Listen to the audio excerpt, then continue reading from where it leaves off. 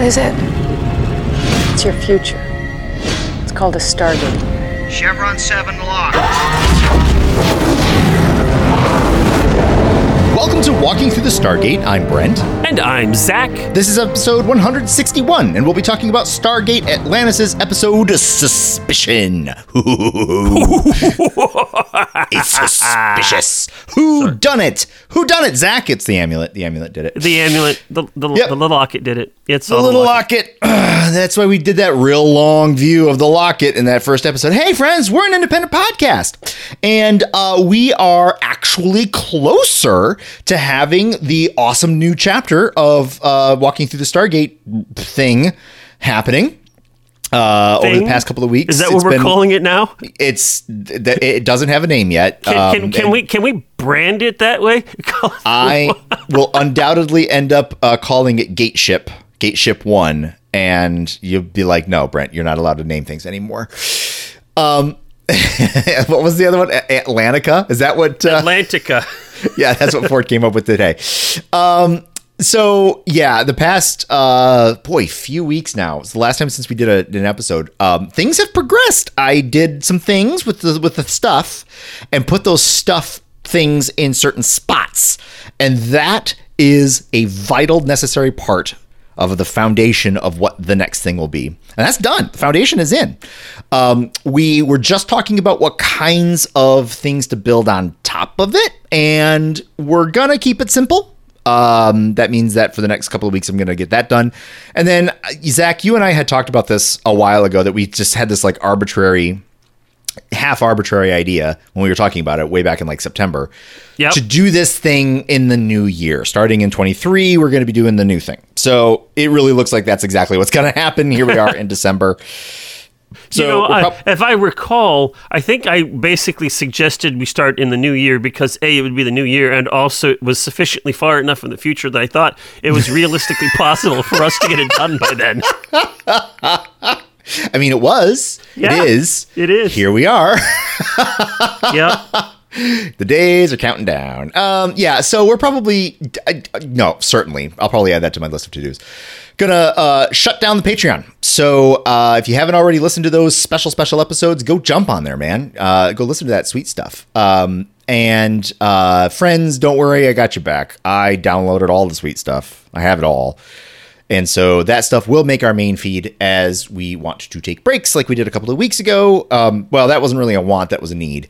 But you know what I'm saying? Like we got I think 4 more shows that we haven't put out on the main feed. So there's that. And yeah, I don't know if I have a whole lot more to say about that part. Friends, if you want to tell other people about where they can find our episodes, our show is in a lot of places. It's on Apple Podcasts and Spotify Podcasts and Google Podcasts and iHeartRadio Podcasts and Amazon Podcasts. And my favorite place, I was just thinking to myself, like, why didn't we go with Stitcher? Something, because I think they insert ads, I think is why I don't go with Stitcher. That was a question that you can only you can. I know. I got to look into that. I hate it when they do that. We're making it. Dang it. Anyway. But you should do it right, friends. You should do it right. You should get a podcast aggregator. Oh, sorry. I just realized something, but it's not published. Never mind. Or you can use a podcast aggregator. It's been a while since we've done this, Zach. I'm all over the place. Podcast aggregators are where it's at. You just get a podcast aggregator, type in Walking Through the Stargate, and you'll find our show. Your friend or your enemy or your brother or sister or aunt, uncle or cousin or whatever, parents, children, whoever you want to have listen to her, just guardian, doesn't matter. Walking Through the Stargate. Hey, Zach. Yeah, Brent. If a person wants to let me know that I really, really shouldn't let so much time elapse between getting on the mic, that I get real rusty. If you are noticing that both Brent and Zach today are a little bit rusty because they haven't been speaking into a large plastic metal thing in front of their face for a long time, and you're noticing this and you need to tell us how to properly not be rusty, you can do that by emailing us at walkingthroughthestargate@gmail.com, which is walkingthroughthestargate@gmail.com. That's what it is. I intentionally did not do that fast because I don't think I could have done it. Hey, it's like riding a bike. Sure. Or something. Sure. You could also go to the Facebooks. Yes. We've got the Facebooks, the group and the page and all that stuff. You can go to the website, WTTS.space. And that, my friends, is where, when we get everything live, you can go and do all the things that we want to do that we are doing with Patreon currently. The Discord. Go to the website to get the link to go to the Discords to join us there and have fun conversations on there. And that's it. Brent, have we officially closed this Twitter account at this point in time? It's deader than a doornail. It is. We're going to have people listening to old back episodes, and we're going to be saying, find us on Twitter at Stargate Walking, and they're going to go there and be like, nope, there's nothing here. Yep, nope. But we thank Mr. Musk for making it not a pleasant platform. Okay, sure. I'm not going to thank him. You're a very nice person, Zach. Okay, you did not realize that thanking was a sarcastic thing. Yeah, you see, you have a tendency to be sincere even when you're being sarcastic. I have no idea what you're talking about.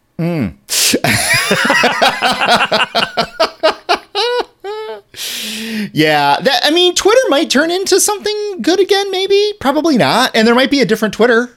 Like Jack Dorsey is rumored that he's going to try to fire up something again that takes his experiences. But, this is the thing. Sorry, tangent incoming. Friends, you could just skip ahead like 15 seconds if you don't want to listen to this. Doing a social media platform is really hard. It's not simple. It's not as simple as just let people say what they want. Because lots of people on this planet say very bad things. Very bad things. And so, yeah, all of these companies, 15 seconds, more like 30, keep going. All of these things. Yeah, this is just the way it is. It's really hard to do. Musk has been reversing an awful lot of the things that he said he was going to do. And it's sensible. Why? But it's also like, dude, you literally came in here, chopped it all up into pieces, and are like, woohoo, for confetti. And I'm like, nah, I don't want to be a part of this. I'm out. It'll be interesting to see what happens. It'll be what it is. If Twitter comes back, then perhaps, I'm making no promises here. Nope. Perhaps we'll rejoin the platform, but perhaps not. Until then, we are still on the Facebooks and the Discords and the websites. Yep. All right, Brent. That's where we're at. Yes. Suspicion. All right. I have a suspicion. I have no idea where I'm going to go with it. The director for this episode is Mario Azzopardi. Mario. He, of course, was the director for the episode. I was going to say last week, but and it was last week for Atlantis, but that was like 7 weeks ago for us. Yeah, real time for us. It was a little while ago. Yeah, but he directed 38 Minutes, which was the previous episode of Atlantis. And he directed this. He's got 2 more episodes also in the season, so we'll hear his name a couple more times. Yep. Sounds good. The story for this episode is by Carey Glover, and this is Carey's first and only credit for Stargate. Okay, all right. In a future episode this season, Carey will get a credit for excerpts from, but that's not really a story credit. Yeah. At least not in my head. Now, that said, Carey also, according to IMDb or Stargate Fandom, whatever site it was, I don't remember, was the script coordinator on the animated series Stargate Infinity. Oh, boy. And that script coordinator was what Carey did most in her or his career, and their one of the things I noticed as I was looking at their page is that Leverage, a show that I really love. I don't know if you've seen it. No, I haven't, but I know of it. Carey did a lot of the script and continuity department coordinator stuff for leverage. Maybe they learn their thing up, because Infinity. I'm not sure that there's a whole lot of script to coordinate in Infinity.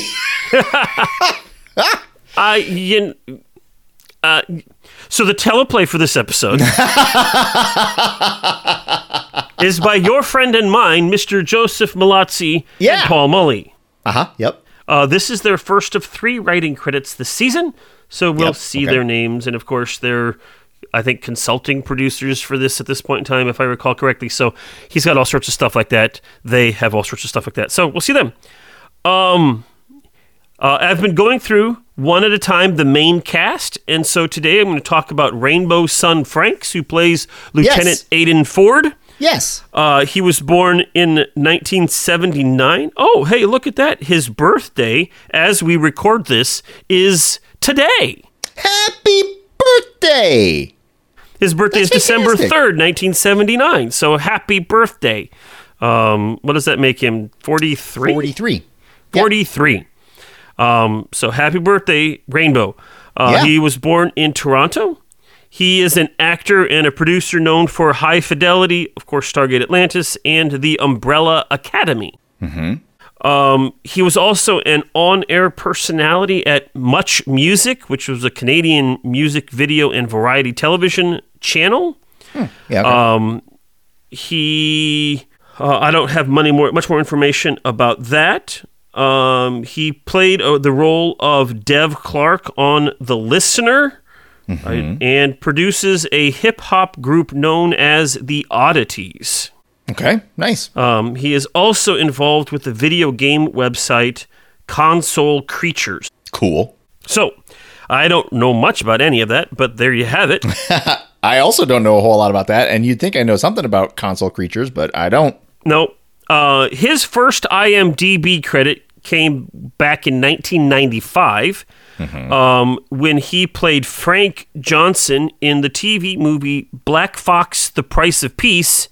And also, I don't know what exactly was going on, but clearly there were 2 Black Fox movies in 95 made for TV movies. One was The Price of Peace, and the second one was Good Men and Bad. So there's that. There you go. All right. We have several guest actors. Christopher Heyerdahl is back as Holling. Yep. It said that Paul McGillion was in this episode, but I don't remember if I saw him. Yeah, he was there for 15 seconds. Okay, he was in at the beginning. Very beginning, as soon as McKay was on the bed when he couldn't talk. That's right. Okay. We also have David Nichol returning as Dr. Radek Zelenka. Here's an interesting little tidbit. He was not originally scheduled to appear in this episode, but after the producers saw his performance in 38 Minutes from last week, they're like, we have to write him in. And they wrote him in. And Zach, yeah. You and me watching 38 Minutes was seriously long ago, because I was like, because I saw him and I'm like, hey, I haven't seen him in a while. Nope. I technically saw him last episode. That's right. We have Ross Hull, who plays Dr. Corrigan. He's like the anthropologist person looking at the ruins. Yep. He was born in 1975 in Montreal. He's an actor known for Are You Afraid of the Dark? Are You Afraid of the Dark? The Tale of Orpheus' Curse, and Stargate Atlantis, apparently. Okay. Now, Stargate Atlantis was also one of the last things that he did, according to IMDb. He almost got like one more credit after this on IMDb. So I'm not certain exactly what happened after this in his career. His first IMDb credit came in the TV series The Mighty Jungle in 1994, when he plays Chester in the episode Take My Daddy, Please. Okay. Interesting. Next, we have Dean Marshall, who plays Sergeant Bates. Sergeant Jerky McJerkyface Bates. Yes, Master Sergeant Bates. He was... Sorry, carry on. All right. He was born in 1969 in Montreal as well. He was known for the movie 2012, Tommy Boy, and, of course, Stargate Atlantis. Mm-hmm. We will see Bates in quite a number of episodes of the series as it progresses. Oh, goody. So he's not a one-and-done security chief. Okay. His first IMDb credit came in 1992 in the TV series Urban Angel. He was in the episode Deadly Force. And I have no idea who he played in that. He just was in it. He was just in it. He was just there. Yep. He just pops up like out of nowhere, smiles at the camera, waves, and then he's off. Yep, that's pretty much it. That's exactly what happens. Yep. And then finally we have James Lafazanos, who plays the Wraith. Uh-huh. This is the Wraith that gets captured, right? Yes, the one who actually speaks. Incidentally, spoiler alert, in a future episode, Shepard will give this Wraith a name. I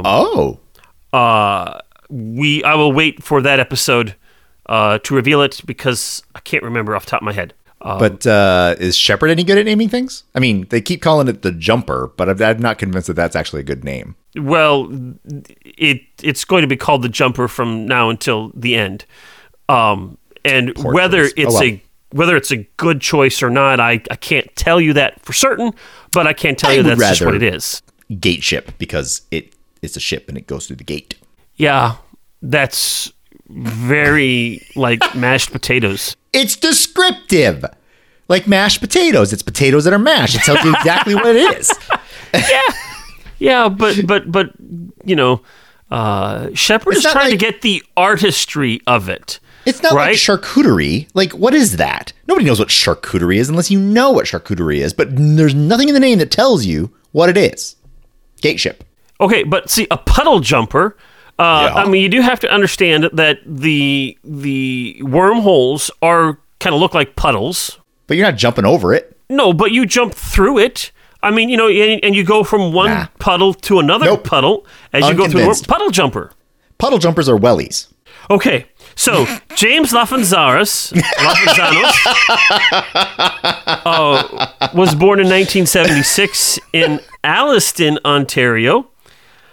He is known for The Time Traveler's Wife, Things We Lost in the Fire, and Covert Affairs. Okay. He actually plays multiple wraiths. I think we've actually seen. I think he's played one of the other wraiths that we've actually seen. But he certainly looks like it. But I also acknowledge that between the makeup and the prosthetics, it would be really easy for a person to look an awful lot like another person. Yeah, but he looked like I saw him before. Right, and this particular wraith we will see again in the future. Oh, he's going to get a name. That's why he needs a name. And interestingly, while he is playing a wraith that feeds on humans, in real life, he's actually a vegetarian. Yeah, okay, yeah. Yeah, but you see, the wraith don't actually consume the person. They consume the life force, which is a very subtle distinction. So I don't think there's actually a violation here. Unless he's an ethical vegetarian, and then absolutely there's a correlation. Well, fair enough. Yes. I got nothing. His first IMDb credit came in 2001 in the movie The Safety of Objects, when he played the character of Adam. Okay. I have no idea what that movie is. Never heard of it. Neither do I. Nope. This episode originally aired on August 6th, just like the previous episode of SG-1 Icon. Yep. And so while it's been a long time for us, I'm going to bypass all of that and get to my trivia. Yes, that's fine. Okay. So, Major Shepard describes the newly discovered continent as huge. He's like, 15 million square miles. Mm-hmm. That would put the continent between the size of Africa, which is about 11.7 million square miles, and Asia, which is 17.2 million square miles. That's big. That is huge. But my question is that the only continent on the planet? Because if it is... Yeah. It's either a very small planet, which I'm assuming is not, because they seem to be operating with more or less gravity 1. Yep. But if this is the only landmass on the planet, that's not much landmass at all. No, but that also, but it would fit to, we could still call it an ocean planet. We can kind of get away with calling it an ocean planet if it's only got one continent and it's an Earth-sized planet. That's true. I mean, you could potentially call Earth an ocean planet, given that Earth is a supermajority water. Yeah. We're an ocean planet with pokebits coming out of it. Yep. Somebody down below sneezed, and we're what's on top? The Kleenex. The crumpled up Kleenex. Yeah. Okie dokie. Okay, so Dr. McKay comments that the nearest burger joint was 300 million light years away. Yeah. Now, the Pegasus Dwarf Galaxy is actually only about 3 million light years from the Milky Way. Yeah. So he's off by orders of magnitude. He is, and that matters. He's off by a factor of 100. That's a big deal. But come on, it was a spur of the moment thing, right? So the question becomes: Is this an error? Or because exaggeration, he's exaggerating. That personally, I'm okay going with that. The person who wrote the notes on IMDb, where pulling this together, says Dr. McKay prides himself on being one of the smartest people on the planet and always states accurate measurements, even when making a joke. Therefore, it is an error. I disagree, random internet person. McKay is capable of exaggeration, and though he probably should have said 300 billion light years away to thoroughly exaggerate his claim, saying 300 million is getting the point across. There is no Bob's Big Boy nearby. Well, okay, so just to point this out here, right? I mean, thoroughly exaggerate. Like, you go a million minutes and we got like 30 days, right? And we get a billion minutes and we got like 35 years. Yes. Right? So the exaggeration there from 3 to 300 million is still, at those levels, huge. Meaningful. I mean, it's not like... it's even more meaningful than me saying 300 when I mean only 3. Yes. Correct. And what was the point of what he was saying, Zach? He was trying to say that all you can eat are the rations... Because we don't have a fun burger joint because it's way too blinking far away. I think the point was made. I agree. Now, a taser without modification is shown to be effective against the Wraith. I was surprised. Indicating that they have a neuromuscular system extremely close to that of humans.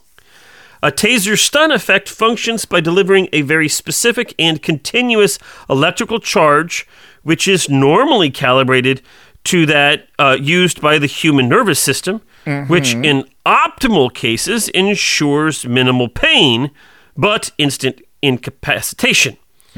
If that charge is different than the target species' nervous system for any reason, the stun effect may not function at all. Yep. Instead, simply electrocuting the target, causing only pain. I mean, yes. I mean, let's be honest, though, here, right? Before they get to the tasers, they have shot him, blown him up with a grenade. Now, I know that they were using flashbangs and all of that stuff, but it was not just the flashbangs? Yes. Right? So, by the time they get to the taser... So, I have to remind myself, this is episode 4, right? If I remember right? It depends on if you count the first episode as 1 or 2. Yeah, that's right. I'm calling it episode 5. Yeah, okay, but we're still in real time. Not even a month has passed since the debut of Stargate Atlantis, right? True story. I was realizing this as I was watching it, we're still very much in the era of establishing the story. Yep. So, do they have fun ancient weapons that help them incapacitate the Wraith? No. Did they bring tasers? Yeah. Why? In case they came across humans that they needed to incapacitate. Clearly. Did it work on the Wraith? Apparently. Okie dokie. Yep. It worked on the Wraith. So, This episode title in various languages is Suspicion. Yeah. Or Suspicions. Oh, wait, it's just Suspicion? Yeah. Unless you're German, in which case you call it Under Suspicion. Oh, that's no better. I needed it to be, it was the amulet all along. That's what I needed. Well, I am sorry, Brent. The Germans have disappointed you once again. Oh, well, that's okay. We'll try it again next week. Well, that's all we can do. That's right. All right. Are you ready for the synopsis? Yes. Let's get into this. Here we go. Previously on Stargate Atlantis. The team from Earth finds Atlantis. There's trouble. Then they find the Athosians. They are friendly. Then they find the Wraith. They're not so much friendly. People get captured. They get rescued. Some die. Many live. And now all the Wraith are now awake. Oops. Bad news bears. And now. Unscheduled off-world activation. Close the iris. I mean, raise the shields. Sorry. Major Shepard and his team have met the Wraith once again while going off-planet and are coming in hot. Dr. Weir lowers the shield and the team makes it through safely despite Wraith stunner blasts flying through the embarkation room. Ah. Unfortunately for Rodney, they don't get the shield back up in time before he takes a Wraith stunner right in the kisser. Fortunately for Rodney, there's no permanent damage. In the infirmary, Rodney has a case of the drools. He's awake, but he can't move his...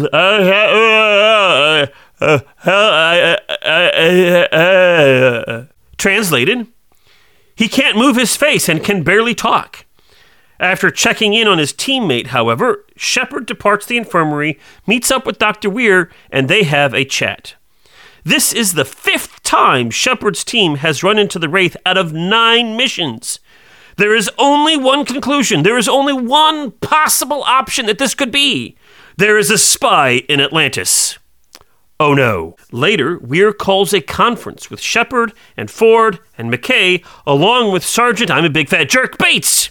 Teyla is conspicuously absent from this meeting, a fact that Shepard and his team notes and are uncomfortable with. They have a problem. Someone is relaying their whereabouts to the Wraith, and it's causing problem. Bates thinks it must be an Athosian, because obviously it couldn't be one of our own expedition members. Obviously. Mm-hmm. Also, he thinks they should simply stop going through the gate altogether. Problem solved. As for the latter, they need to search the galaxy for ZPMs to defend the base. As for the former, we don't really know what's going on, but Bates has convinced Weir that we need to limit access to sensitive sections of the base, and that for the time being, we need to suspend gate travel, and we need to then go talk to all of the Theosians. So Weir decides that she is going to meet personally and individually with all of the Athosians. Outside, Teyla is going to see Dr. Weir. Apparently, she only got the memo for a meeting at the very last minute and is trying to get there a little bit late. But the guards won't let her pass. Shepard finds her and invites her to have a conversation on the balcony. Shepard relays what they talked about at the meeting, albeit in a much more diplomatic and less aggressively hostile way than either, frankly, Weir or Bates would have done. Teyla is not happy with the situation. Her people would never betray anyone to the Wraith. Still, she reluctantly agrees to cooperate. Later, Weir is interviewing Holling. He expected an interview, a discussion, a conversation, a shindig, a gathering of the minds. What he got was an interrogation. He was not pleased and showed strength in not taking the bait that Bates baited. Would you say that Bates was not masterful? He was not I'm not touching that one.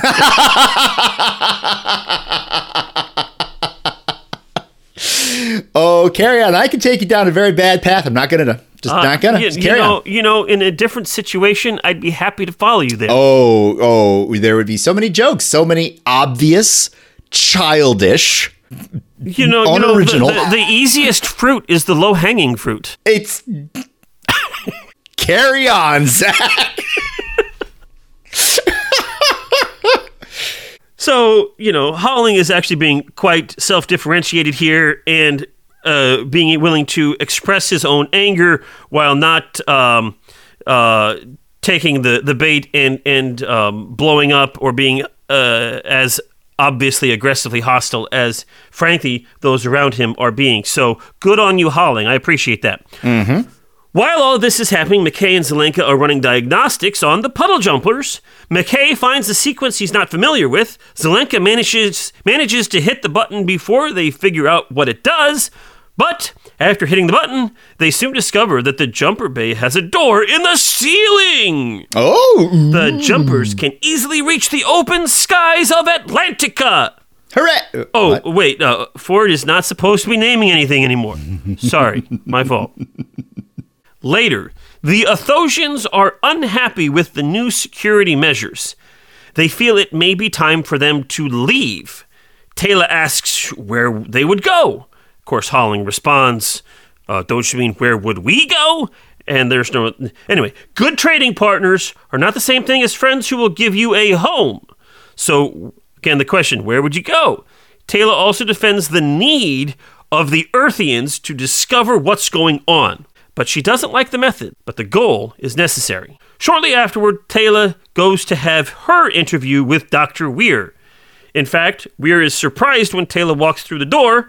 Weir didn't think she needed to talk with Taylor, but Taylor, for her part, tells Weir that she should have been the first person on the list to be interviewed.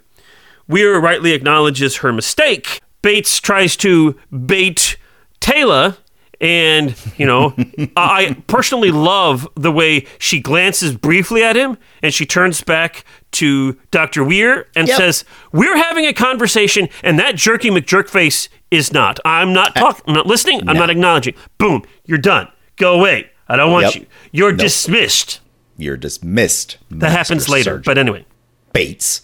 The Athosians are not guilty of revealing information to the Wraith, and they are talking about leaving Atlantis. Concurrently, and I just used that word because I wanted to. It's just a fun word. Concurrently. Yes. It's a good word. Yeah, it is a good word.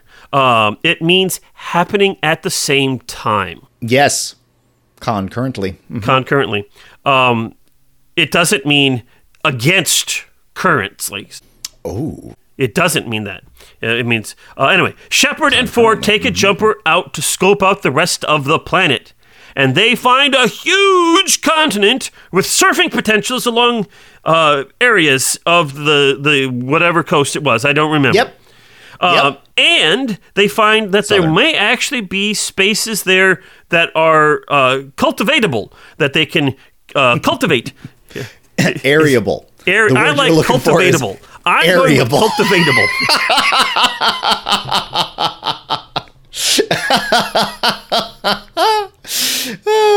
Anyway. All right. So have I mentioned to you that I just got a new job and now my brain is a little bit mushy? You got a mushy brain and you got to use most of your words for doing words wording. Yeah. And not for Stargate wording. Exactly. Anyway, and you know, if it is cultivatable, then that will answer their food needs for the base. Yes. They can have more than turkey sandwiches. Exactly. You know? Now, as they report back to Weir, Sergeant Bates thinks they should just dump the Athosians on the mainland and call it good. Everyone looks at Bates and thinks he's just a heartless jerk, because he's acting like one. Mm-hmm. Anyway, upon hearing about the mainland, Holling and the rest of the Athosians goes to Dr. Weir and says that they would like to move to the planet, that they could go to the continent, and that they would explore the continent on behalf of the Atlantis expedition, and that they would farm the land and do all of that stuff, and that's how they can, you know, support themselves and the place and all of that stuff and be useful again, right? Now, the question is, are you sure you want to do this? Well, the answer is they can't leave Atlantis, and they can't seem to stay in Atlantis. They need a third option, and this mainland offers them that third option. Okay, so now that the Athosians are gone to the planet, which is the planet to the continent, that's great. We can get back to normal gate travel. And then we won't run into the Wraith anymore, and we'll know that the Athosians were the cause of all our problems. Or so Bates thinks. Yep. Now, Shepard and his team, along with a second expeditionary team, travel to a planet to look at ruins. Now, there are apparently people on this planet, but they are shy and scared of people they don't know and won't come out because they don't know Shepard and his team. Now, Shepard tells Teyla to go find them and see if they were willing to talk. He sends Ford with her. Now, she thinks it would be better if she went alone, but Ford says that she will go alone with Ford. Mm-hmm. That's how alone works now. Yep, apparently so. Now, alone together. Alone together. Teyla and Ford wander around the northwestern trees. The trees. The trees. Teyla convinces Ford to let her go on ahead without him. Okay. And then, of course, the Wraith take that moment to attack the main group. Guns fire. Stunner, stun. Shepard gets hit. They all retreat back through the gate, except for Teyla and Ford, because they were separated and we don't know, and we're taking fire. We gotta go. Okay. Yep. All right. A little bit later, Ford's Shepard's all better. No big deal. Not the Stargate activates. It's Teyla. Ford is injured and unconscious, and she's at the gate, but she needs to go get through to get to safety quickly because the Wraith are coming. Bates is convinced that if they lower the shield, the Wraith will pour through. Is Ford there to confirm this? No, he's unconscious. I already told you that. And then, of course, Shepard at this point in time insists that they open the gate. Yes. So Weird does, and Teyla drags Ford through the gate, and there are no Wraith. Nope. Now, Bates, still being a McJerkyface, takes a bag of Teyla's stuff and takes it to McKay and insists that he look it over for transmitters to the Wraith. McKay is not happy about this, but he gets to work. Shepard then visits Ford in the infirmary. Ford is none the worse for wear. No, he didn't get hit by a stunner. He just fell and conked his head. And if you conk your head long enough to be out cold for that long, that's a problem. Yeah, yeah. But it's more fun to think about Ford being the hapless buffoon. He's a hero. Good things happen to heroes. Uh-huh. Mm-hmm. So while that's happening, McKay comes in and wants to talk to Shepard. He found something. Teyla has a locket that is also a transmitter to the Wraith. Oh my goodness. Oh boy. Now, Shepard reveals that the locket was the one that he found while he and Teyla were walking through the caves on her home planet back in episode 1. And he picked it up and gave it to her. She's like, oh, this is the locket that I lost like a zillion years ago. Yep. Now, this trinket was dormant until Shepard, who is someone with the ATA gene, picked it up and activated it. Yep. Teyla had no idea what was going on. No one did. Bates owes Teyla an apology, and he doesn't give it. Yeah.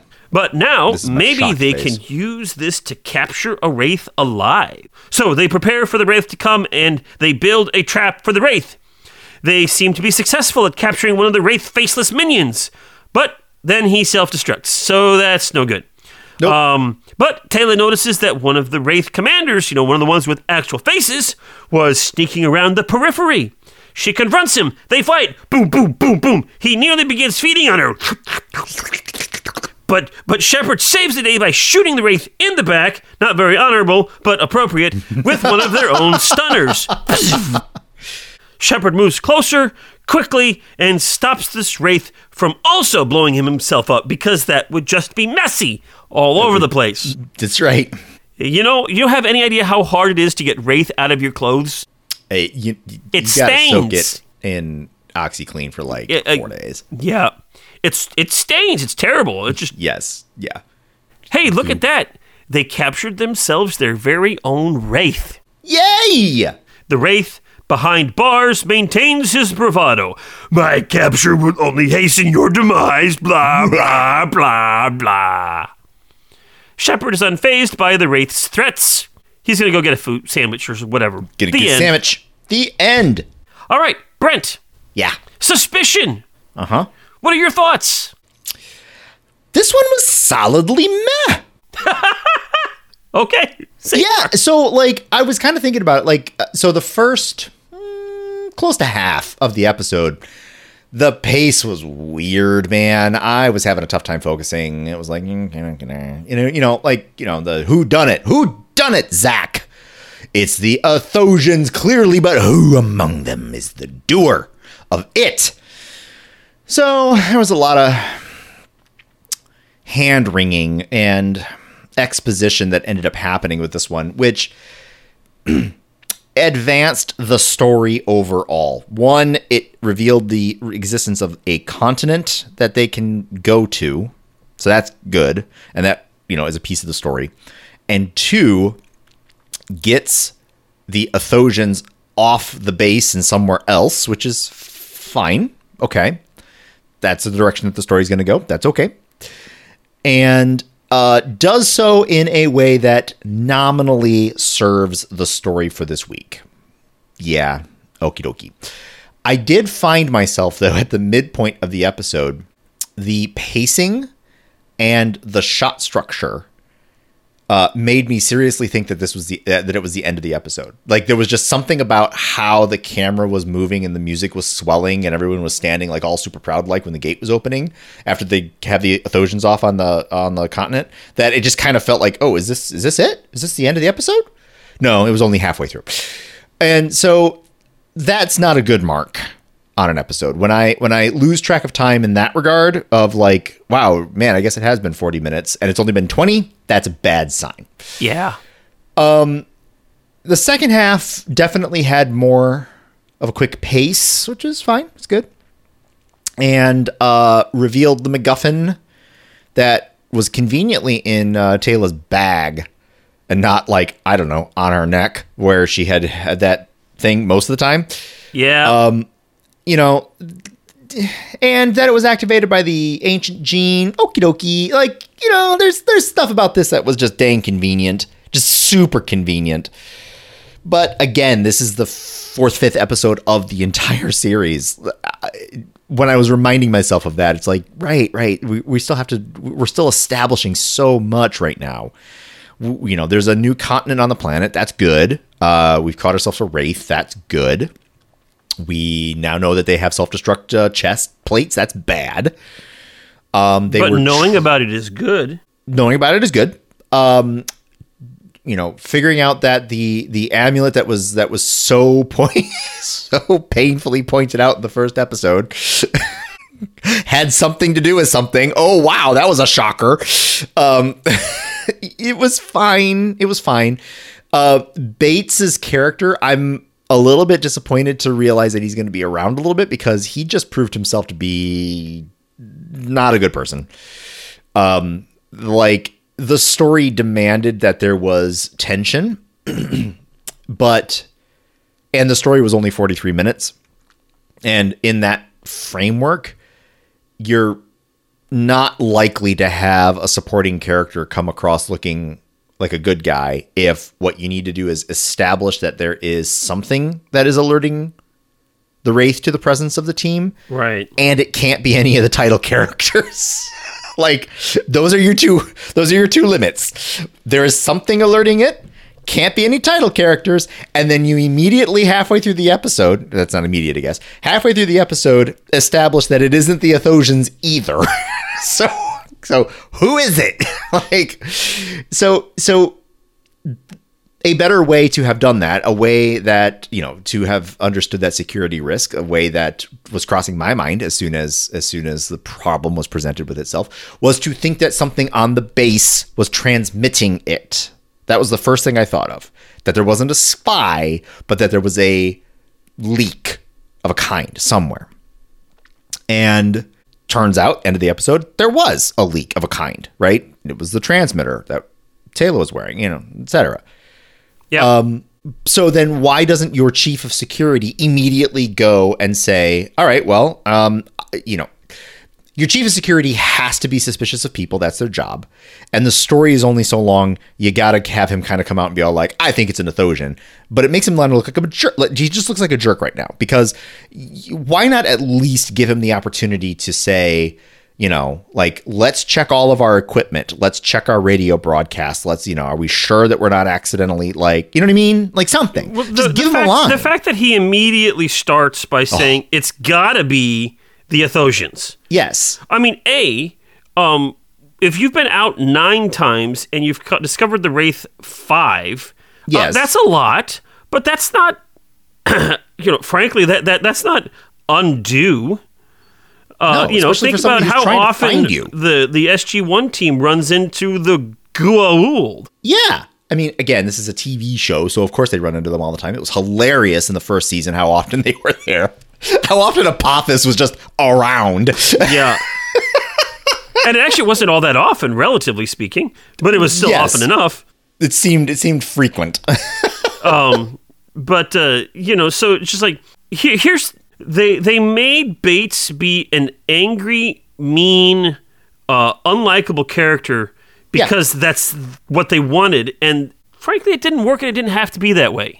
Well, I mean... It also proves that he was inept, at least in part. Yeah, Yeah, it was reminding me a little bit of that BSG episode, or a couple of episodes. Was it just one episode? The trial. I mean, I know we've got people that are watching BSG right now, so I won't get into it. But there's an episode where somebody's being suspicious, and the tensions of what that happens is, I thought, one of the better episodes of BSG. Yeah. I liked it quite a lot. And, but as y'all are starting to learn, that's kind of my thing. I like the thinkers. I like the one, the bang, bang, let's have some action excitement, or that's cool and all, but I really like the ones that are like, let's think. Oh yeah. Let's do some thinking. So, but this one wasn't really a thinker. Now, was it? I mean, it was just a guy being a jerk face. And, the best thing that could have happened was that for his character was to be proven right. And he wasn't. And the tension in that whole thing was, it was unnecessarily alleviated too soon by having the Athosians off site halfway through the episode, and then the team immediately going on a mission, right? Like, because right there you had your proof in the pudding. The Athosians are away, the team goes on a mission, and bam, the Wraith show up, and then the only one who's left is a title character. It's not her. I mean, it was, but it wasn't. I mean, yeah. She's not doing it deliberately. She's not a spy. The lack of imagination of what could possibly be causing this from Bates' perspective is just grotesque. Yeah, exactly. So then it's fine if he's a throwaway character, right? You got some jerk McJerk face who's doing an overzealous job, blah, blah, blah. Totally overdoes it. It's a little lesson in don't judge a book by its cover in your sci-fi TV show of the week, and then you move on. You don't see him again. Well, if we're going to see him again, I'm going to be sitting here like, you're the jerk that jumps to conclusions. So now everything that he says is going to be colored with that knowledge. His character is unsavable unless they do a real big workup. And it's possible, but why paint that character in such a corner like that right now? Give it to somebody else. So I can honestly say that I can't remember how this character arc goes. Yeah. I can say with certainty that as we see him again in the next few episodes, he is still going to have that harsh, gruff edge to him. It's not charming. And it's not even, it's barely professional. I mean, I work with people who do his line of work, and they can be gruff, but they also, when they're with the best of them, they are really open-minded because they have to be. They got to be creative. You have to think about where problems can be that are non-obvious, because that's where the problems are going to be. Yeah. Right? So you can't walk in and go, oh, well, open and shut, dudes. We've got a spy. Why don't we just go find the spy and then we're done? Duh. It's like, so, no. What is open and shut pretty much is that information is getting to the Wraith. It's not even, as you mentioned, it's not even that open and shut. But again, this is a 43-minute TV show. So, given that it's a 43-minute TV show, if we want to establish that information is getting to the Wraith, yes. Okay, we can do that. And frankly, on that note, I'll be right there with you. I'll say, well, maybe it's not quite so obvious, but it's a TV show. So It's obvious, we can say that now, that it's obvious that the Wraith is getting information about where the Atlantis team is going. Yes. Okay, so there is your obviousness. What are the options? Well, it could be that they're just lucky, and they are actually everywhere, or nearly everywhere, and we have, it's possible to roll 3 ones in a row on your dice. And I've seen it happen to myself. It's no fun. But what Nobody that means is that it's legitimately a possibility that you just happen to hit the 5 planets where the Wraith were. Yeah. Okay. It's also possible that there is a spy, that there is somebody who is actively passing on information to the Wraith in this capacity. Mm-hmm. That's an option. There's also the possibility that it's happening inadvertently, that something is passing information, but it's not willful. No. It's also possible that somebody's just being dumb. It's also possible that a bunch of humans arrive at a base that they barely can understand and are only just now starting to scratch the surface about what it can do. They just discovered this week it had a sunroof. Yeah. What if in hitting the address, there's an antenna at the top that says, Atlantis is striking out, and we are going to that planet over there, right? Who knows? I mean, that seems to be kind of a foolhardy thing for the Atlanteans to do, but it's certainly a possibility. Maybe the city at one point in a time of peace absolutely broadcast that out, and the humans haven't figured out that the first thing you need to do is you need to hit this button over here, which says, don't tell everybody where we're going.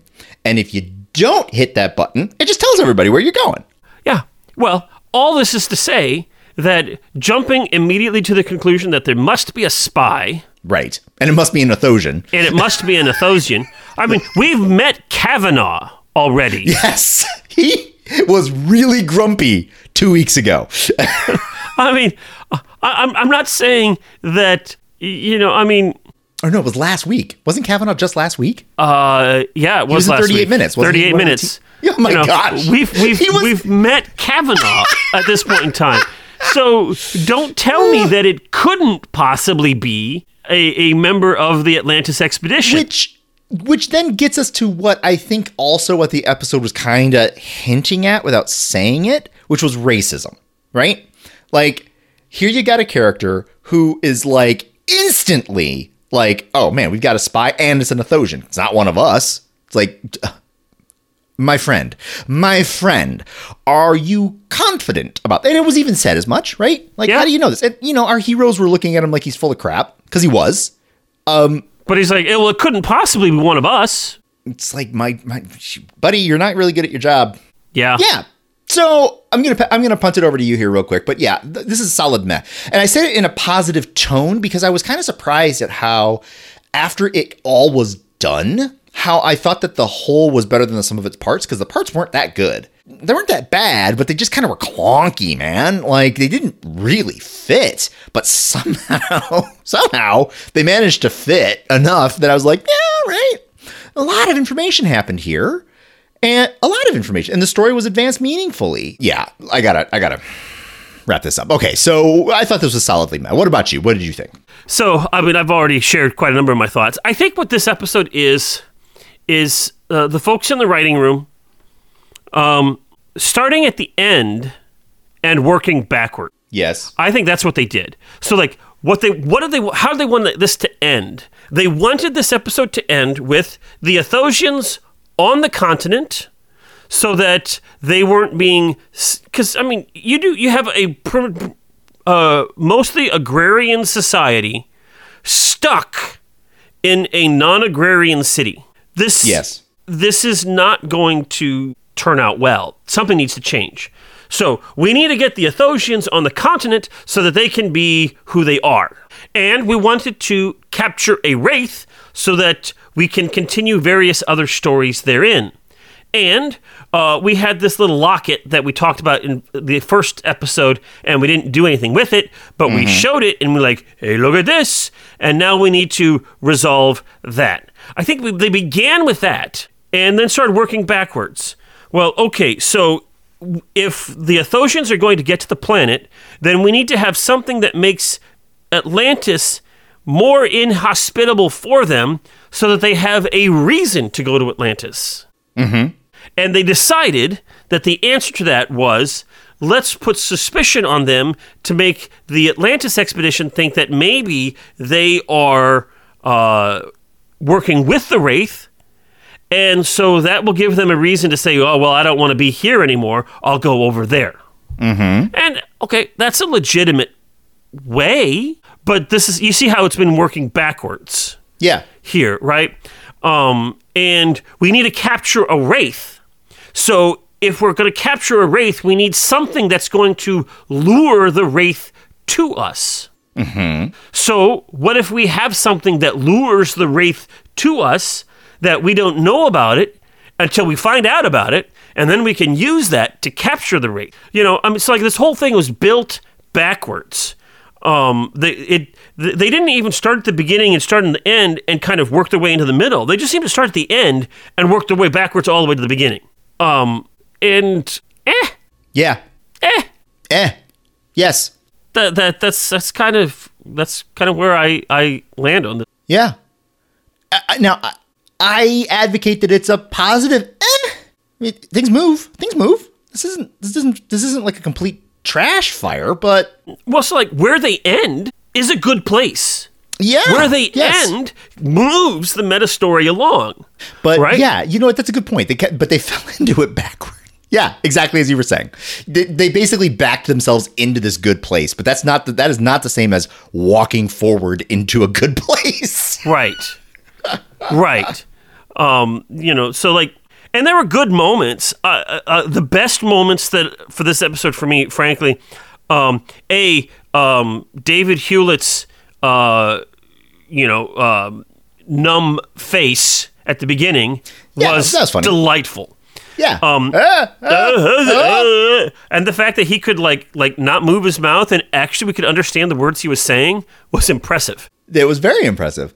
But my favorite moment was when Teyla and Dr. Weir were talking, and I mentioned this earlier, and Sergeant Bates says something. What do you mean? Blah, blah, blah, blah, blah, blah, blah. Surely you mean this. And she looks at him, she totally dismisses him, and looks back at Weir and says, I'm not even going to answer that. I'm talking with you, and we're going to do this. I loved that moment.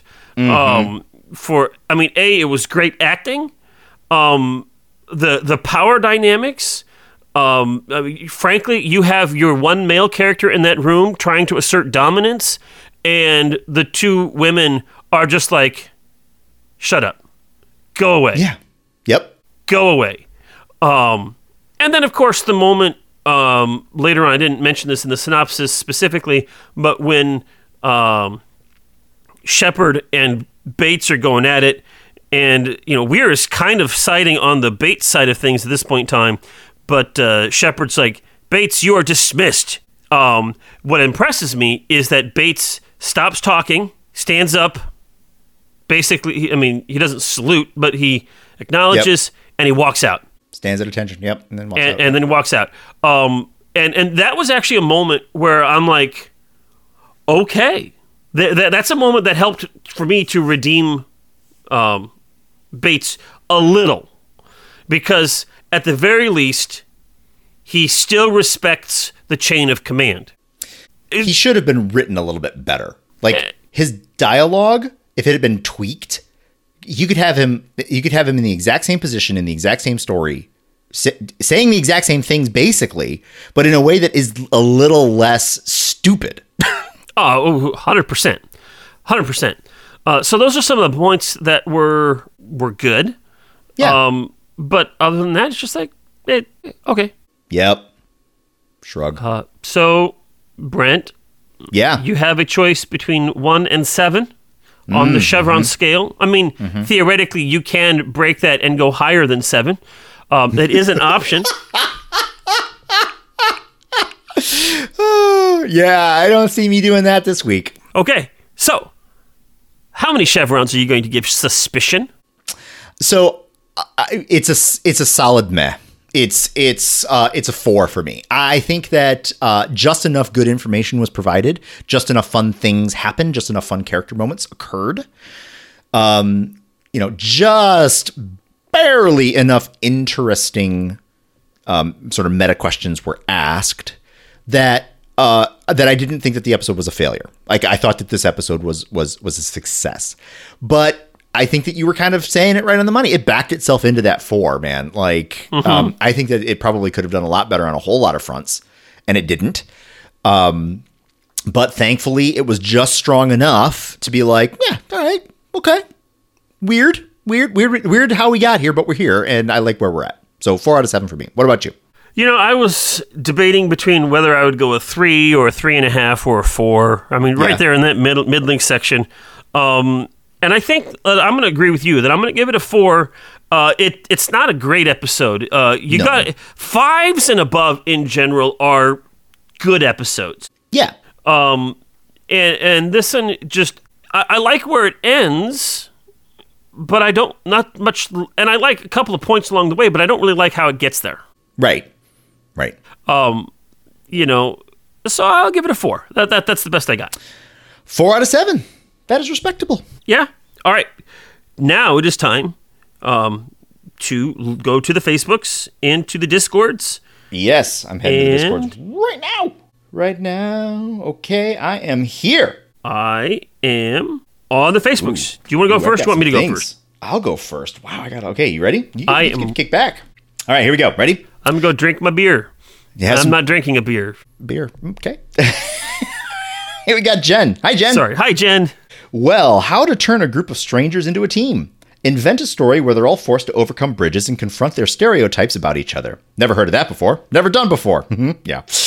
One character in particular just made me want to turn it off. Sergeant Bates. Throughout the interview interrogations with Dr. Weir, he was so prominently appalling that his attitude bordered ridiculousness, especially constantly interrupting Dr. Weir and therefore undermining the leadership of Atlantis. Yes, great point. There's also the B-plot with the exploration of Atlantis' mainland, which is used as an easy way to dispose of the Athosians. Teyla saying goodbye to her people and her budding camaraderie between herself and Weir were really delightful to watch. I really just dislike Teyla's wig. It's so obvious and it stands out like a sore thumb in every scene she's in. Yep, I agree with you on that. The green screen stuff was also... It's 2004? Yeah, it's still early days, so, Anyway, Jen continues. The episode ended on a few lows for me. Of course, there is no spy, but it's just the necklace that John accidentally activated when he gave it back to Teyla. Stupid us. Then out of nowhere, the C plot submerges with the idea to capture a wraith. It's good. Yeah, right. This whole part just didn't fit in the episode for me. It totally changed the tone of the episode and made for 35 minutes of story told beforehand somewhat irrelevant. The episode itself was all over the place. I really despised the Bates character, and that also impacted my enjoyment of the episode as a whole, topped with the downer ending. It's a 2.5 out of 8 for me. Yeah. I think neither Brent nor Zach like the way this ending was handled, but a good discussion about the necessities of security and mistrust. Oh, I forgot to talk about that. The necessities of security and mistrust between groups will lift the spirits by a chevron. 4.5 from Zach, 4 from Brent. Very close. And close, yeah. No, I absolutely forgot to talk about that, Jen, about the security versus freedom element. Yes. It's a continuum there. And how, we all think that we want like perfect freedoms. It's like, well, this actually gets back to our question of Twitter. Right. Frankly, because one of the things that Musk has said is that he wants this wide open, free range where anybody can say whatever they want. And then you realize that in order to give people the safety to say whatever they want, you actually have to limit the capacity of what they can say. Yeah. Complete free speech, complete democracy are wonderful ideas and the basis for an awful lot of really good things that we should be pointing towards. And society hasn't figured out how to actually work with those things. Yeah. Not really. We have got Kevin. Hi, Kevin. Hi, Kevin. He says, hi, Brent. Hi, Zach. Greetings from the Lone Star State. Must be in Texas. I think he said that earlier. Yeah, he mentioned that in the previous Discord discussion. Suspicion, he continues. What was this episode about again? I watched it so long ago that my memory is a little bit fuzzy. Just kidding. Not actually going to give you a hard time. looking over my notes. Oh, yeah, that episode. Okay, so... Oh, he restarts. Hi, Brent. Hi, Zach. So in this episode, we don't trust the strangers and everyone gets upset about it. I find it strange that Dr. Weir hasn't already had a sit down to get to know all of the Athosians already. Seems like the kind of thing a world-renowned diplomat would do. Mm-hmm. Decent observation. After all, she's the #1 Earth diplomat in the entire Pegasus galaxy. Facts. That's a fact right there. That is a fact. Anyway, let's go over the notes that I took for this week's episode. 1. Oh, so those Wraith weapons, aside from being able to damage a puddle jumper somehow, are only stunners. Are these the Zats of the Atlantis universe? We should try to get our hands on one and see if 3 shots disintegrates. Mm-hmm. 2. Looks like they missed a few dead plants when they were supposed to clean up. I saw 1 or 2 behind one of the suitcases, but it's a big city. Maybe they just haven't gotten to this section yet. 3. Okay, Pegasus Galaxy is 3 million light years away. The Milky Way has a diameter of 105.7 thousand light years, while Pegasus Galaxy has a diameter of 26.1 thousand light years. Even if Earth and Atlantis are at their furthest corner reaches of their respective galaxies, that's a far cry from the nearest Bob's Big Boy being 300,000 light years away. 300 yes. 300 million, thank you. But Kevin, see our previous points on that one. But yep. The point remains. For those of you playing along at home, 15 million square miles is bigger than Russia, Canada, and the U.S. combined. Throw Mexico into the mix, and you're pretty darn close to about the same size. That's a big place, yeah. Number 4. Hey, the shepherd looking off into the distance scene from the intro. Those are always fun to identify. Think we also had one from Taylor and Weir too. Wow, this episode might have been meh, but apparently good enough to use for the intro. I did notice that shot of Shepherd looking off into the distance from the intro. I noticed that. Yep. I did not, but okay, this is where it's at. Kevin concludes, not a huge fan. I predict less than or equal to 8 chevrons. Kevin kind of got it. Yeah, Kevin, I appreciate the mixing of the scores, and you get subdued boops. You get good, but you only get some of them. You don't get all of them because you gotta predict both of them. Could have been 5 and a 3. I could have done a wild card, and I could have done a partial score. Very rare, very very rare. Yeah. We've got Justin. Hi, Justin. Justin the Loquacious. Justin the Loquacious. And he was moderately loquacious. Here we go. This time on Stargate, we are asking the questions edition. Dr. Snarky McCanook gets shot in the face because the thing to do when chased by the Wraith through the wormhole, yes, is not to get out of the field of fire, but to stand still so the plot armor can have its intended effect. Everybody got through the grate, turned around and stood there. Yeah. If only all bonk bonk exposition included a paralyzed Dr. Snarky. Hello? All right. While misdiplomacy makes enemies of their only allies, Lieutenant Colonel Slab Bulkhead takes the novel approach of puddle jumping around the planet once they find the old garage door opener.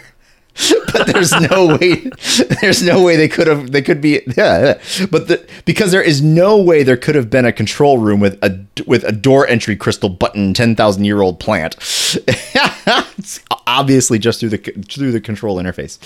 Anyway, they find a MacGuffin that clears the natives and allows them to capture a Wraith, as you do. Yep. Unless we get into a discussion of McCarthyism, this will be a 3 from Brent, close, and a 3.8675309, which is very close, from Zach. If they discuss McCarthyism, it'll get the Red Scare bump, and they'll give it a 5 because to do otherwise would admit they are now members of the Communist Party. Now and have been members of the Communist Party. Oh, we did get close to talking about that. We did get close to that. All right, so there was a little bit of back and forth here. There's a little bit of back and forth where Kevin made the argument that a factor of 100 is not to be ignored. Anyway, that is what we had on the Discords. Okay. Thanks, everybody. Thank you. We do have some Facebooks. We start with Michael. Hi, Michael. And I'm wondering, this may be Michael's first time posting, and if it is, welcome, Michael. Thanks for doing it. Yeah, welcome, Michael, if that's true. If not, let us know next week. I'm not recognizing that last name, so welcome. So, from what I remember, there was no one that was the Wraith collaborator. It just so happened to be Tayla's necklace, the one that Shepard found in the ruins when he first met Tayla. Yep. That's about all we can say about that. It was the necklace all along. Yep. And we have Sean. Hi, Sean. Sean says, okay, firstly, right at the start, that was far too long a gap from Weir saying lower the shield, note that it's not open the iris, to it actually happening. Also, agreed. The away team knew they were being fired at. You wouldn't go through the gate, then just stand there looking at it. Yep. Not sure if it was the quality of the episode, but when Shepard and Tayla were talking on the balcony, the green screen backdrop was very obvious. Terrible. More than other episodes, even older SG-1, might be the HD rather than the SD. That's entirely possible. One of the tricks with HD is that you can't just kind of fudge things. Mm-hmm. And green screens are really hard to not fudge a little bit. Especially in those days. Yeah. All right. He continues. My next comment is the very poor CGI of the mainland view from the jumper. I couldn't see anything apart from a blur. Me too. Confirmed that I'm watching in 720p. Yep. Well, if you had gone to full 1080, it would have been perfectly fine. I'm just being a... All right, next, he continues. I'm liking the different sound effects. Despite SG-1 and Atlantis now being filmed simultaneously, it's good to know they're not reusing sound effects. That's good. Next comes the Wraith with the self-destruct devices. I'm curious why they would even consider they would actually require those. It's not like they've had much resistance or any reason to think they'd be captured. You know, I hadn't thought about that, but that's actually a really good point. Mm-hmm. Yes. This one's a 7 chevron all around. It has all the basis of proper story arc.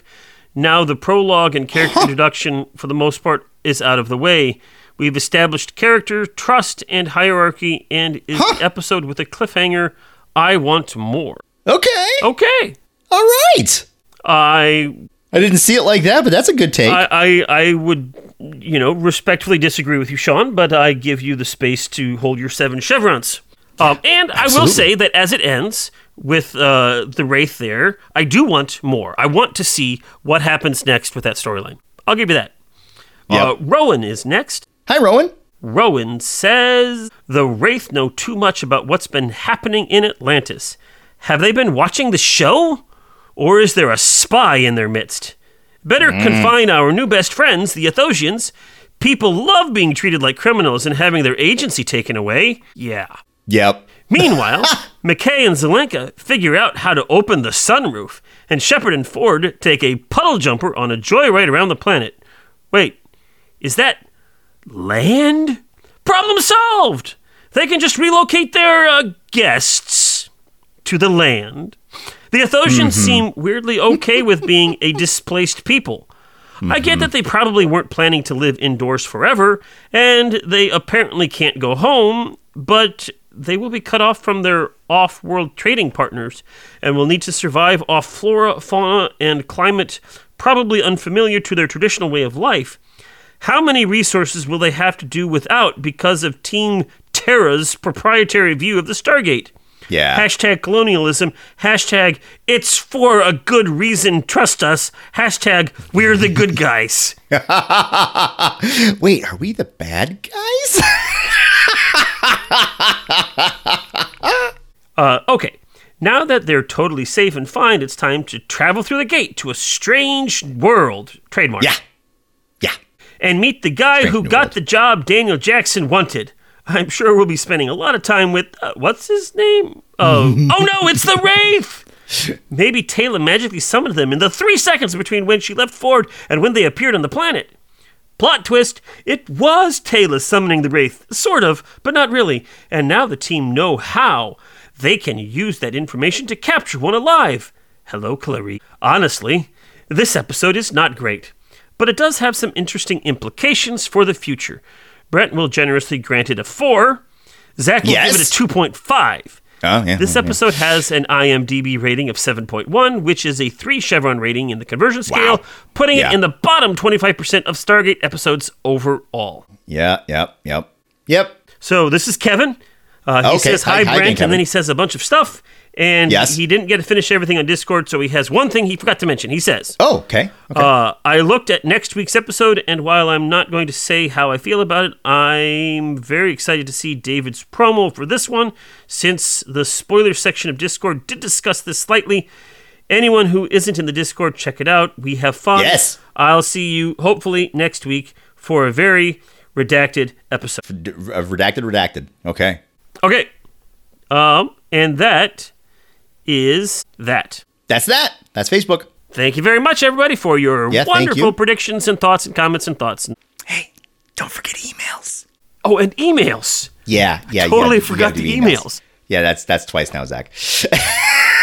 Okay, do you remember when I said earlier that I don't have a lot of bandwidth left in my brain? Nope, you don't. And I trust you, and I know, but and that's why we're friends. As in, like, you can rely on me to help you in times of need, like now. I appreciate that. Yes. So the first prediction is from Sean, but he just copy and pasted that to his Facebook, so I'm not going to reread it. Ah, okay, that's convenient. Sweet. Let me see here. Let's trying to look things we're about. No. Okay. So we have David. Oh, hi, David.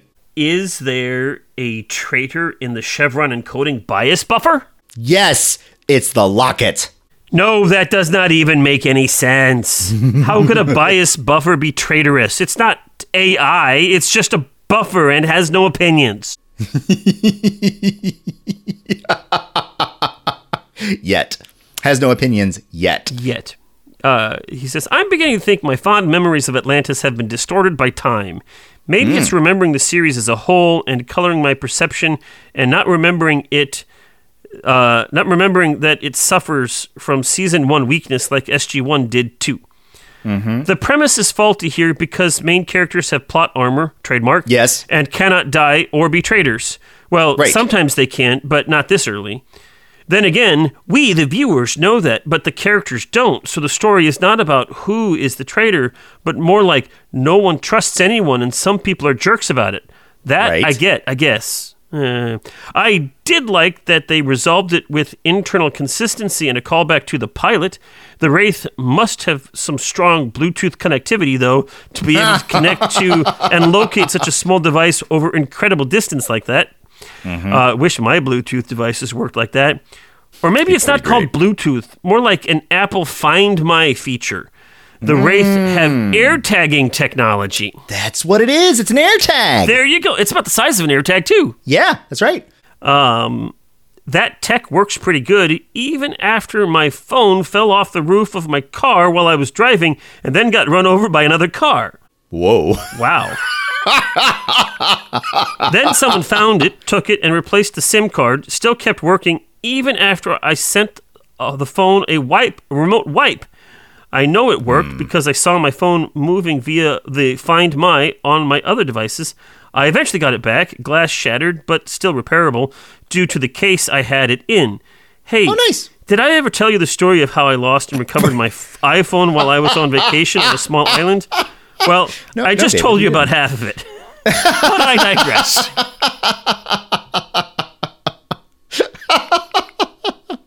Suspicion. It was fine and had some good character building plot and an intro to Wraith AirTag technology. Almost a spoiler, we will see that tech again.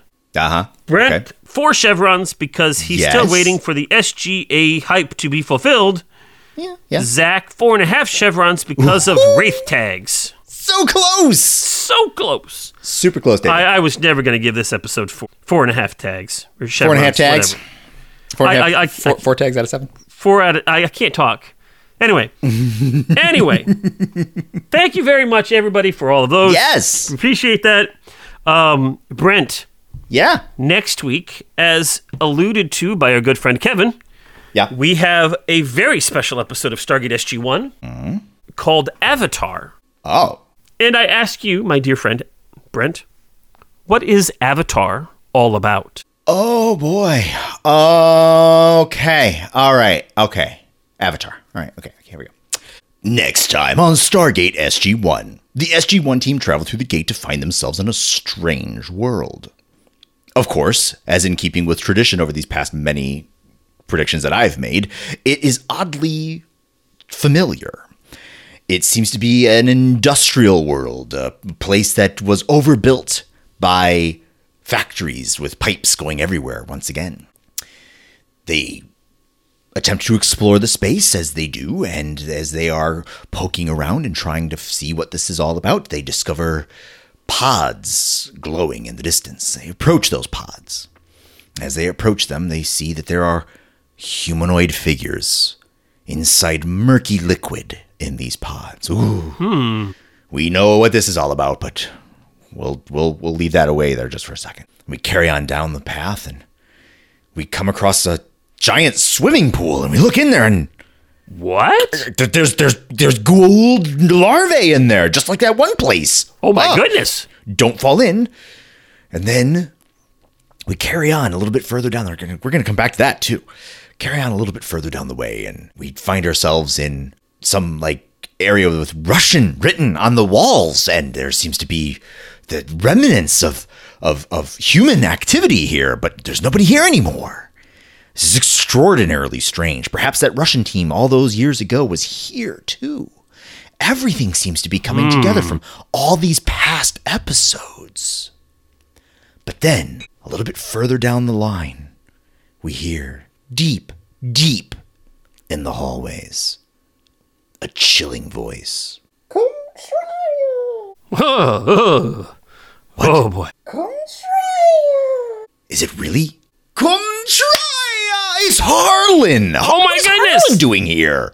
We're back to Harlan. What's going on? Oh yes, says Harlan. I decided to make your show better, and so I've replaced all of you with machinations that I have created. How is this going to make it better? Because Teal'c, you're not going to have hair anymore, and you're going to have to be painted in gold, but it's not you, it's somebody else. It's going to be wonderful. I'm going to have all of these avatars play your roles, just like that one episode from season 2, or 1, or whatever. It was a long time ago. Oh my, we're back. Harlan's back, and he's going to have a whole bunch of little marionettes dancing around and doing the Stargate game. It's going to be a fun time, boys and girls. Be sure to join us for Avatar, because that's what an avatar is. It's a thing that your soul goes in and you occupy it like an avatar. Avatar. Okay. It's going to be Harlan. We're going to have a good time. We're going to say come try a few times. So I am going to inform you, sadly, that we are not going to see Harlan in this episode. Ah, dang it. What about Goa'uld larvae? Well, I think that the best way of sussing out what's going to happen next week is to watch the promo. People in pods? Russians? Any of this? I think we should watch the promo. Okay, fine. And then we'll see what we see. Okay. Okay? Yes. Are you ready? I am ready. I'm hitting play now. Next time on Stargate SG-1. Teal'c enters a VR combat simulator to find himself in a strange world. Oh wait, it's literally Avatar? Next time okay. on Stargate SG-1. Teal'c enters a VR combat simulator to find himself in a strange world. Next time Not that one either, on eh? Stargate SG-1. Teal'c enters a VR combat simulator to find himself in a strange world. No, David. No. On Stargate SG-1. Teal'c enters a VR combat simulator to face an opponent that is learning from him. Okay. When death is on the line and surrender is not an option, will Teal'c find a way to defeat the game? It's hard stop. It's all next time on Stargate SG-1. That's going to leave Is he going to mark. die in his dreams and then you got to bring him back? Is that how that's going to work? Avatar, okay. Avatar. Not the movie, and not the show, and not the other movie. No, there is no unobtainium in this. Now, I am going to pat myself on the back just a little bit. Okay. By not going down any of those paths. No, I appreciate that. So I will say that you referenced pods. Yes. And you referenced in a previous episode. And you referenced the wrong previous episode, but you referenced a previous episode. It's true. Yes, I did. Several, actually. And well, yes, true. But and that was good. So you got some of it right. Uh-huh. I did. Yes. And if I had gone with Blue Warrior people or Kung Fu Artistry, I would have been actually closer to this promo. That's true. Yeah. But not the show, just closer to the promo. Yeah. Well, there you go. So next time we record a podcast, we'll be talking about SG1's episode Avatar. Yes. I'm excited about that. I hope you are too. Thanks very much for listening, everybody. If you have any other comments or thoughts or questions about what's going on, you can email us at walkingthroughthestargate@gmail.com. Yep. Of course, you can go to the Facebooks and, of course, the Discords and all of that stuff. And with all that, I say I'm Zach. And I'm Brent. And this has been Walking Through the Stargate. See you next time. Bye. Carter, dial it up. Get these people home.